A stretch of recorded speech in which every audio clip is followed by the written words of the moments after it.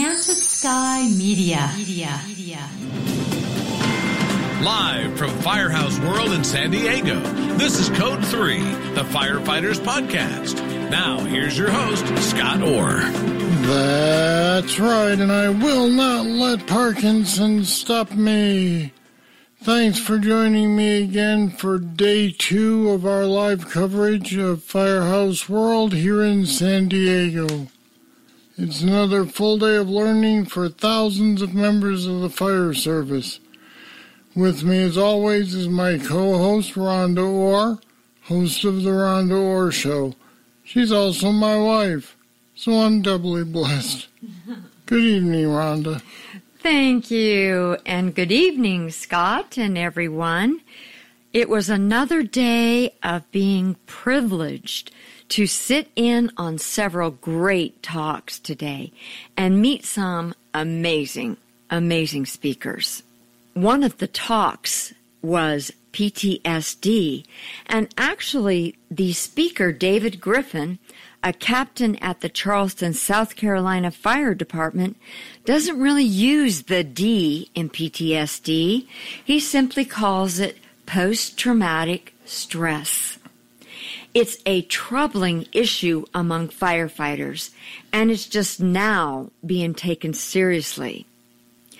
He is going to talk about moving from PTSD or PTS to PTG or post-traumatic growth.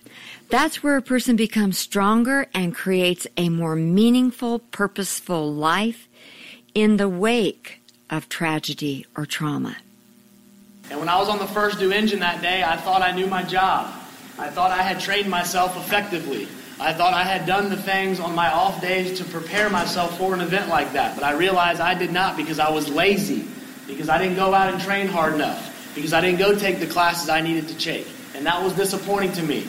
You see, after the event, I had to read these reports on June 18th and 9 good people losing their life. And I realized when I was standing at the pump panel that day trying to give them water, I didn't know my job. And that's when the stress really hit me. You see, for about a year after the event, I really didn't think I did anything wrong. I didn't think I made any mistakes. But that was my lack of education. When I had more education in this profession, started running more calls, I realized that I really didn't know what I was doing that day because of pure laziness. And that's something that I really struggled with. So I'm going to give you a picture. That's June 18th, 2007, Sova Superstore. That's me at the pump panel on June 18th. And that was my first fire I had ever pumped. I had been on the job for about 2 years and 2 months. I had never driven to a fire. Yes, I had been to multiple fires as a firefighter, but as a backseat firefighter, I just followed my captain, and obviously that was very easy for me. As a driver, I had to now pump this event. And on that day, I saw a lot of things that I will never be able to forget, and I did a lot of things that I will never understand why I did those. But I'm going to tell you why, because that's the way I had always done it. That's the way I trained myself improperly.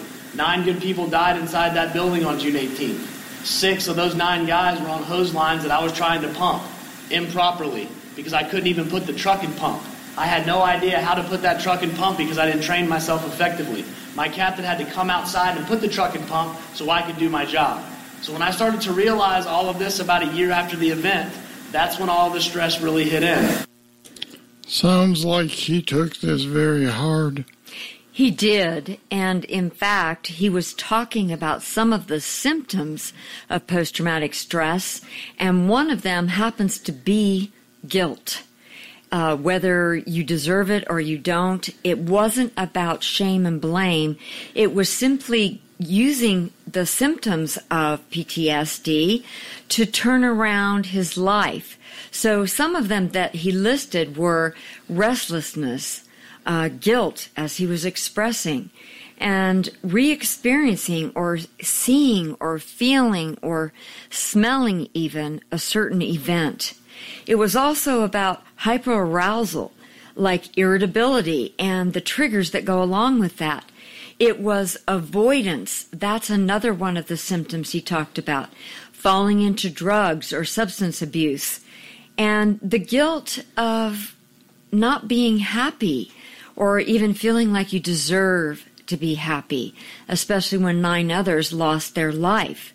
So Scott, I was just amazed that when I started listening to him, the 5 stages of grieving went through my mind, and I know that's when you start a turning point. You know, denial. He was in denial for about a year, he mentioned.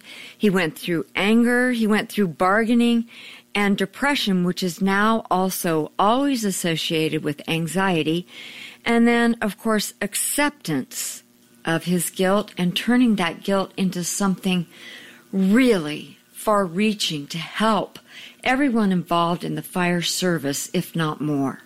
So let's hear what he had to say about his symptoms afterwards.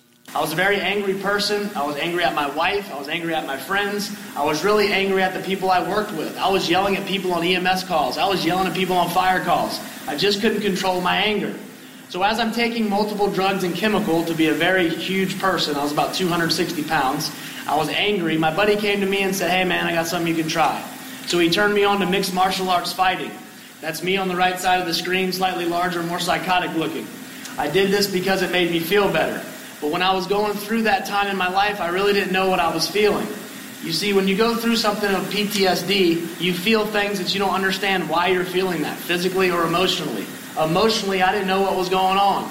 Now put on top of that chemicals, bad behavior, also alcohol. Mix all those together, and it doesn't make a very, very good person. I was married at the time. My wife was trying to help me get through all of this. Think about what she was going through. You see, a lot of times during an event or after a traumatic event, we forget about them.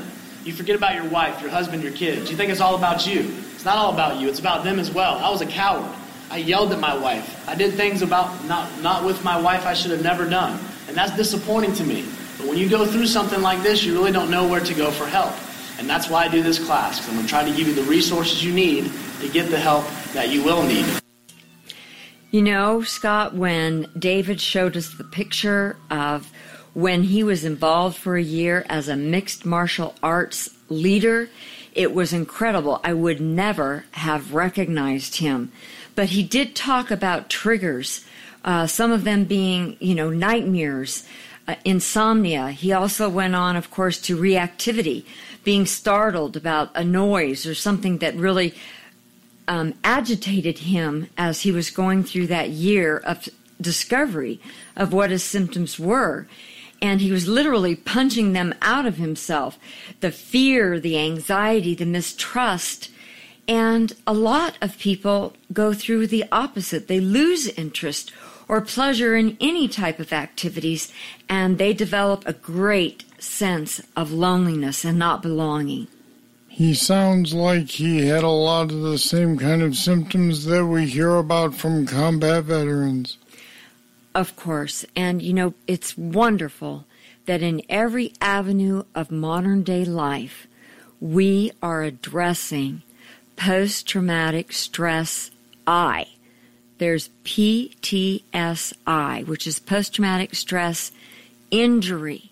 It's an injury. And if you think of it, as someone said in that class, as an injury, then you know it's something that you can change. You can help to start healing. So I was excited to listen to him continue. My first step, I had to process the incident. Processing the incident is very, very important. You're going to see a lot of research out there on post-traumatic stress where people suffering with it, they can't process it at first. Why? Because they're blocked. They have an imbalance going on in their mind. So for me, processing the incident was reading the reports. You obviously know after a line of duty death, a lot of reports were done. So after I processed the incident, I had to develop a plan. So developing the plan was a difficult process because I really didn't know where to go. So next, talk with a professional. So yes, I went to a professional, as I said. I talked with her. She gave me some very good information. She helped me out get over the hump that I was having around that year, 2010. About 2012, I stopped going, and I was able to articulate this information much better to other people. I was able to teach about that event. I was able to talk about that event openly with other people. And that was important to me because before I never wanted to talk about it. Now, does he at this point feel that he is healed or cured, or does this go on for the rest of his life? Well, I don't think it's as much as a cure because I'm not sure that anyone can be completely cured. He equated it to a brain injury, a traumatic brain injury. So you're not really cured, but you know how to manage it, as our associate producer, Chad Carr, mentioned today when he was in the class with me. So you guys seem like you've learned quite a bit about PTSD or PTI from this particular discussion. We did. PTSI is something that I would feel very comfortable calling it.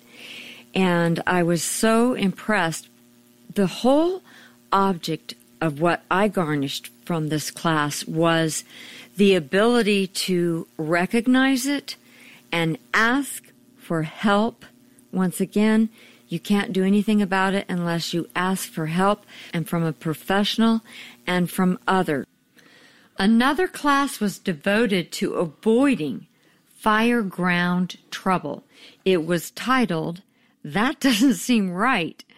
And I love that title. It's almost like a game show.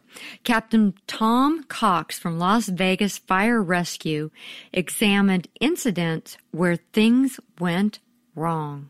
Oh, you mean kind of like our broadcast? Yeah, perfect example. All right, let's hear what he had to say. There was no true 360 recon completed until later in the incident after we went defensive. So we had a high return wall on the Delta side that came all the way into the house.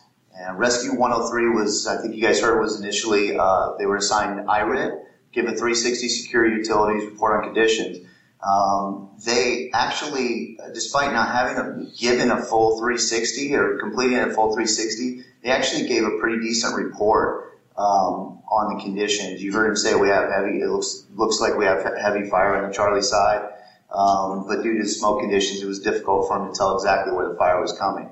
Now, had command known that the fire was blowing out a window on the Charlie side, then they may have created a Charlie division. So, unknown fire location. We knew that we had a fire working in the attic. What we didn't know was that we had a room and contents fire that had blown out the back window. And that was the engine that was really driving this fire, right? I mean, we did have fire in the attic, but if we would have checked that fire on the Charlie side, if we could have got a line around the Charlie side and knocked that down, then we would have, we may have had a better outcome on this incident. Now, that's all interesting all by itself, but when you tie it to another presentation, it becomes something that could have been a horrible mistake in a horrible situation. Don Abbott, the man behind Project Mayday, gave an update today, and he explained why training is not realistic enough for Mayday situations. When do most structural fires occur? At night. When do most Maydays occur? At night. When do you train for Maydays? During the day. That's why we're getting in trouble. You got to do your training at night for Maydays. It's got to be under the worst of situations. We do it during the day. We do it on slick floors. We don't add sound effects. We don't put a lot of debris in the way. If you got a victim that you're using that's a real person, or you got a mannequin, gear them up. Then wet them down with a lot of water. Add a lot of body weight. That's the realism of the Mayday. We're not there. We're not even close in some cases. We've got to be more realistic with our training. 75% of Maydays occur between 9 at night and 6 in the morning. That's for current departments. Here's where the volunteers dramatically differ. When do you think most volunteer fire departments have Maydays? During the day. Why? Don't have the staffing. So there's a dramatic difference between the two there. Otherwise, it looks pretty much the same. So Project Mayday is Don's effort to collect data about Mayday calls and then collate and analyze all that data and discover the similarities to look for future problems before they happen. We need to be doing 360s whenever possible, and we're not. Now, there's times you can't. You can't do it maybe at a Home Depot right off the bat, but you need somebody second, third, fourth engine to tell you what the backside looks like. We need to get a good 360 because when we don't, bad things usually happen. We're pretty good at most of this other stuff, but the reality is we're not very good at 360s. 61% of the time, we do not know what all four sides look like. Here's why when we do 360s 23% of the time, these are the results we get. We confirm the size of the structure. You're on the front side. It looks like a one-story. You walk around to the back side, and on the Charlie side, there's a sliding glass door. That's a walkout. It gives you, showing you there's a basement now, where you didn't realize that at the beginning. So you need to confirm size. Are there life safety issues? Are there hazards? We need to do these kinds of things. They're basic stuff, but we're missing it. Here's another big thing. And I preach this a lot because I think this is one of the areas we're getting in trouble. When you listen to most of these Mayday tapes, here's what you hear a lot of. Engine 5 to command, we've got heavy smoke and moderate heat conditions. Ladder 4 to command, we've got light smoke, no heat. What the hell does some of that mean? We've got to be more descriptive on the radio. Engine 5 to command. I've got black smoke under pressure to my waist. I shot a tick at the ceiling and it's more than 500 degrees. That's what that report should sound like. Because if I'm the IC outside, I've got a much better idea of what it's really like inside compared to heavy, moderate, because nobody has a good definition for those things. So be more descriptive in both the fire and the smoke. And those were the sort of things that he said lead to a Mayday situation. I love that because defining a situation and a problem is the only way you can make something accurate happen to correct it. That's true. Later this morning, I was listening to Todd Harms, the fire chief at Sacramento, California's Metropolitan Fire District. He was doing a seminar essentially on the initial arriving officer. But I caught something interesting, and that's in the size up. When you do a size up, you have to have some basic knowledge of building construction. And his take on this was that there are certain young firefighters who probably don't. You mentioned some things about balloon construction, and I looked around the room and a lot of people shake their head. If you look at the generation of folks that we're hiring today, what's their history before they get hired with us? Millennials. No, this is always a great question. What is it? Millennials. Millennials. But what does that mean? Bachelor's degree. You got a bachelor's degree. Not that education is not bad. I got my bachelor's degree. Bachelor's degree. Mineral science, right? Life experience. Pardon me? Life experience. Oh, they got some life experience, but what is it in? Mom's basement. Mom's basement. This is good. Yeah, Snapchat. Being facetious. Staying at home. Still living at home. Does any of them work construction? No. Oh, come on. Someone had to work construction. We're still building. We still got stuff going on. What is their primary jobs nowadays? Finding a job. Where's it coming from? Yeah, I don't know. Give them some problem. You just don't No, I'm being secular. IT, where does it work at? What's your phone program? Who do you go to? Yeah, you go to the new guy on that there. And most of them work sometimes when they work somewhere where it was service delivery. How many people growing up did Dad have a lawn business do his lawn? Just a couple people did. Most of the time, who had to do their lawn? Kids. Yeah, the kids had to get out there and do that. But that is the generation that we're hiring. So you said balloon construction. When you said balloon construction, what went through your mind real quick? Added fire. Where could it started at? Basement. Started in the basement. So if you deploy on that balloon construction, you probably say, hey, I got smoke showing from the top. I'm going to go to the basement first, second, and I'm going to go to the roof because I'm not real sure where it stopped. It wouldn't have traveled up and through there. If we say balloon construction, are they smart? Yes. I'll disagree with you. I think they're probably smarter than the rest of us as we came into to this job or this career. Do they know much about building construction, though? No. If they don't, what do we have to do? We have to teach them. And I think therein lies the catch. They are smarter than you might want to give them credit for, but they still need to be taught subjects they don't know. Well, I agree. And I think that sometimes they're getting a bad rap. You know, the problem is a cultural problem, and everyone needs to understand that for millennials. It's the era of let's hire someone part-time. So they might have 2 or 3 part-time jobs as a millennial.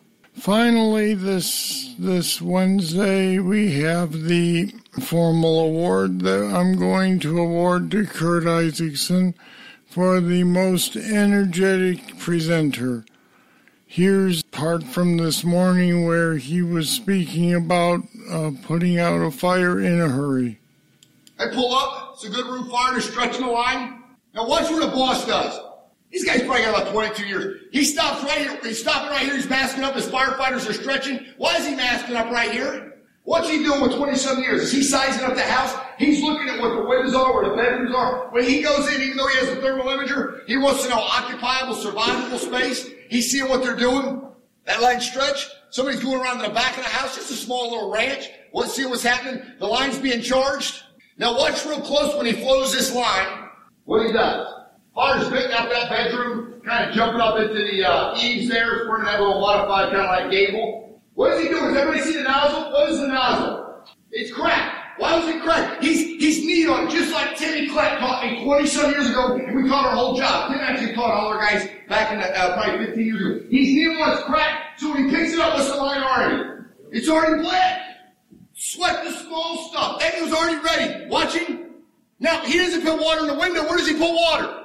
And the eaves. That's all he did. He was making sure that auto extension, or what we call skin in the back, so when he goes in, boom, he's going to be inside and he's going to put that fire. If you look closely, he wouldn't shoot water through the window. What was he shooting water on? That whole combustible gable attic space. He's going to push in. Somebody's at the door. What are they already stretching? A second line. We're all about putting lines. That fire's out, basically. That's why the smoke's starting to change. That line's in the building. You can't even see it. What do you think firefighters have already done around the back of the house? What do you think is already going on at the back of his house? They already did. They forced the back towards the farm in front of the house. They weren't waiting to get past that. They were like, the chief looked at them and they looked at them like, okay, go, go. They went to the back of the house. They forced entry. They're already searching the survivable rooms. What's already happened in this video in 90 seconds? A line was stretched, bled, flowed, and we got a knockdown. Now, have anybody seen a video of a fire that was this simple but didn't go this simple? Happens all the time. They screw up the stretch, you can't get enough water. They were standing at the window for like 3 minutes. They stand at the window for like 3 minutes, and then they get inside in the hallway. It's a little Susan here, a little guy. Or just past it. That's a one-room fire. What's past this hallway? What's past that room? 13 feet of hallway that somebody can lay on the floor. 2 bedrooms. If they did a hallway, right 2 bedrooms in the hallway, that's 2 survivable bedrooms. The only way to get them, unless you just do 1-room BES, which is better, is just to get a line in there. We're literally at the 2-minute mark, and what's the smoke already doing in this video? Would you say that's a pretty good, quick ranch shot of that with just 6 people? Guaranteed. Man, you know, after I sat in there, I was exhausted. Oh, it's startling, literally. He makes Tony Robbins look like he's half asleep. Well, now that everyone is wide awake, we want you to put your thinking helmet on. It's time again for trivia. Ba-ba-bum. And Mr. Scott has that. Here it comes. In what year did both New York City and London establish paid fire departments? I'll have the answer right after Holly tries to sell you something. Now's your chance to get your hands on Code 3 t-shirts, sweatshirts, and more. Show your support for the podcast that supports firefighters from coast to coast. Just go to code3podcast.com and click on the Code 3 store link. Or go to code3podcast.com/shop and tell the world that you're a Code 3 fan. There you go. She tried her best. She did. All right. The answer to the trivia question, both New York and London started their paid fire departments in 1865. Woof. Okay, that about wraps it up for today's live coverage of Firehouse World from San Diego. We'll be right back here tomorrow night at 6 Pacific, 9 Eastern. I'm Rhonda Orr. And I'm Scott Orr. Thanks for being with us. We hope you'll be here tomorrow when we give it another shot live from San Diego. Code 3 is a production of Enchanted Sky Media. To get in contact with us, visit code3podcast.com. And if you haven't subscribed yet, you should. Don't miss an episode. Find us at the Apple iTunes Store, Google Play, or wherever you get your podcasts.